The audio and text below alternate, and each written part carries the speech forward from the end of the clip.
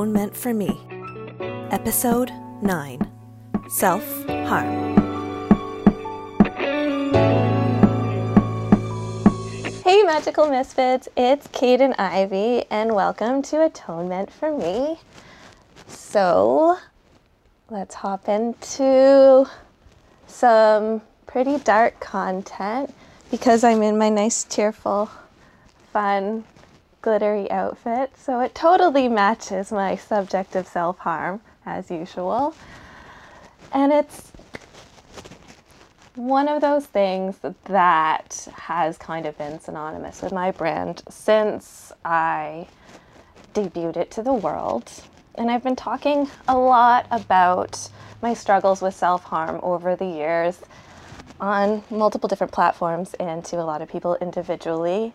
And I guess it's time we explored that a little bit more. Self-harm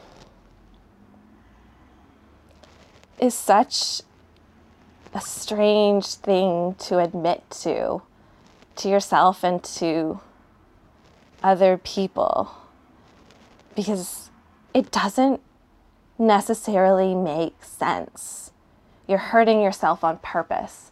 That's something that we all try to avoid at all costs. So it seems like it's going against our better nature to want to do that. And it's something that took me years to recognize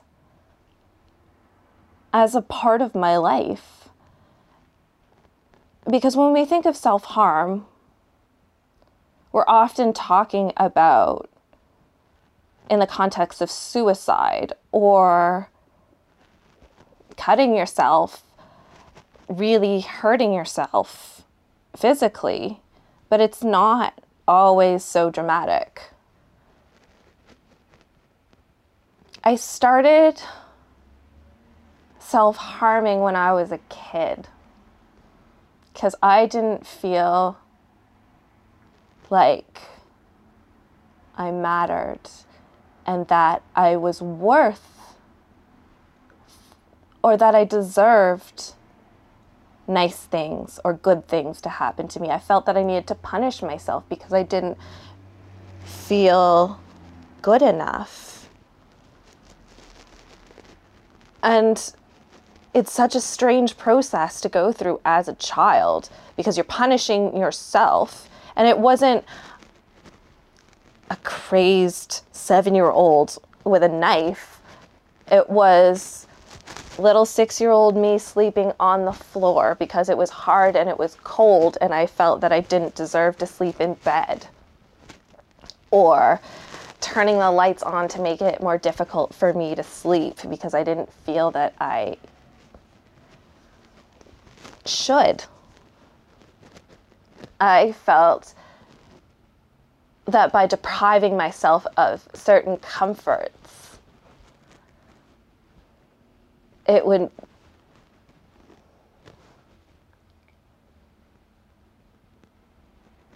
somehow make the worthlessness that I felt make sense because I was physically equating to a state of mind. And that grew with me to being a teenager and actually cutting myself. And I would use razor blades or scissors or knives or protractors, anything that I could get my hands on that was a sharp edge. And I would just do little cat scratch slices on my legs. And I wouldn't let anybody see because I didn't want anybody to know. But every cut at that point made me feel relief. And it's actually scientifically releases the same endorphins as when you're running. So you're used to that high. And I was on the track team and I was addicted to running, but I was also addicted to self-harm because things could be spiraling out of control for me in my life or me in my head. And the one thing that I could control was that release, that cut. And sometimes, like, my vision would actually be blurred. I was so upset and I was so anxious, or I was just so overwhelmed. And as soon as I cut myself, I felt like I could breathe again. It was like doing drugs. You know it's wrong, but it helps you function. And you can't get away from it because it's a habit that you formed. And that's your way of coping. That's your way of dealing. And that loss of control by being overwhelmed or scared or anxious, you're in control of that release. You're the one who's doing that damage. And it was some little way, it was something that was just mine. I went to counseling for that as a teenager, and it's something that I've definitely been aware of since I was a teenager, but that doesn't mean that it stopped for me there. I might not have instantly thought to pick up a knife or a scissors or something sharp, but that feeling of worthlessness and that need to be punished for not being worthy stayed with me. And I would self-harm in other ways. I would purposely not eat or drink too much or do drugs or sabotage relationships or forming terrible relationships. Those are all things that I have done, and I've knowingly done some of them to hurt myself. And it's the hardest thing to admit to yourself when you're so addicted to it that you're the one you're unhappy with. You're angry with yourself, so you need to punish yourself. And that's not something that a lot of people want to face in themselves. So they don't acknowledge that slightly masochistic part of themselves. And so I haven't cut myself for years. And it has taken me years and years and years to get rid of the majority of my self-harm scars. All the way up my legs, on my arms. Sometimes in pictures you can see them. Just little whispers, almost like lace, all the way up my skin. But they're almost a roadmap of the struggles that I've gone through. And people often ask me how I can be so cheerful or take so much joy in little things. It's because so many things have happened that weren't joy. And I reveled in the pain because it was all that I knew. And being on the other side of that, rediscovering all the things that had been overlooked is amazing.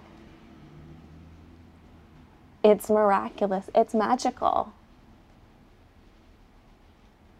It's important to me to take them in and not turn it into something morbid or macabre. I know a lot of people who struggle with addiction, whether it be substance abuse or eating disorders. Those are all within the umbrella of self-harm, because we know what we're doing to ourselves. We know the end result, but we're determined to follow along that path. And I know I gave a lot of people a hard time when I was struggling along that path. And I snapped at a lot of people. And I was unkind to many people. And to those people, I am truly, truly sorry.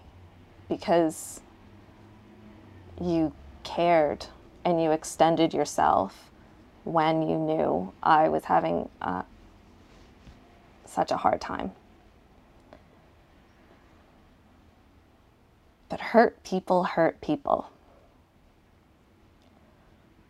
And I was in so much pain then, mentally and emotionally, that I lashed out. And I couldn't see how damaging I was to myself because I was consumed by it. The same way any addiction consumes. It poisons. It controls. It manipulates you. It changes the way you think. So, when you see someone who struggles with addiction or self-harm, or are really struggling with mental health issues, or just a difficult time in general, you may notice that they try to punish themselves. And it's not because they don't know what they're doing.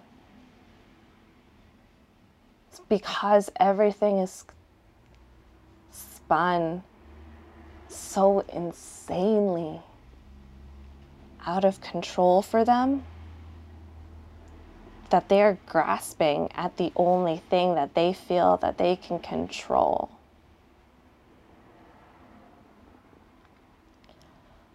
And I really only noticed this or realized this or started to actually think about this in myself when I was just out of my teens. I was just in my early 20s, and my partner at the time had custody of his nieces and nephews. And his nephew was 6, and he was really, really struggling with all the traumas that he'd experienced in his 6-year-old life. And he was crying one night, and he was saying he didn't deserve anything, and he wanted to die. A 6-year-old. In so much pain, they didn't want to go on. And it was the middle of winter, and he took off his shoes and coat and went and sat outside in the cold. Because he was in so much pain, he felt that was all he deserved. And he was only 6. And everybody was freaking out and couldn't understand why, and why would he do something like that? And this is crazy for a child. But I knew why.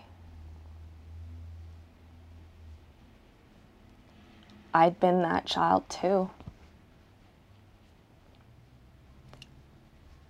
I'd had that haunted look, and I'd been depriving myself of safety and comfort when I was young as well. Because as a child, that's all the control that I had over issues that were so much bigger than me, that I couldn't understand or deal with or even verbalize. And it was so overwhelming that I took it out on myself the same way he did. So it's not always being emo and slicing yourself with a razor blade. It can be an eating disorder or obsessively exercising or a string of self-destructive nights at the club, or bringing home random people so you don't have to face the commitment of just one person seeing who you truly are. Those are all examples of self-harm.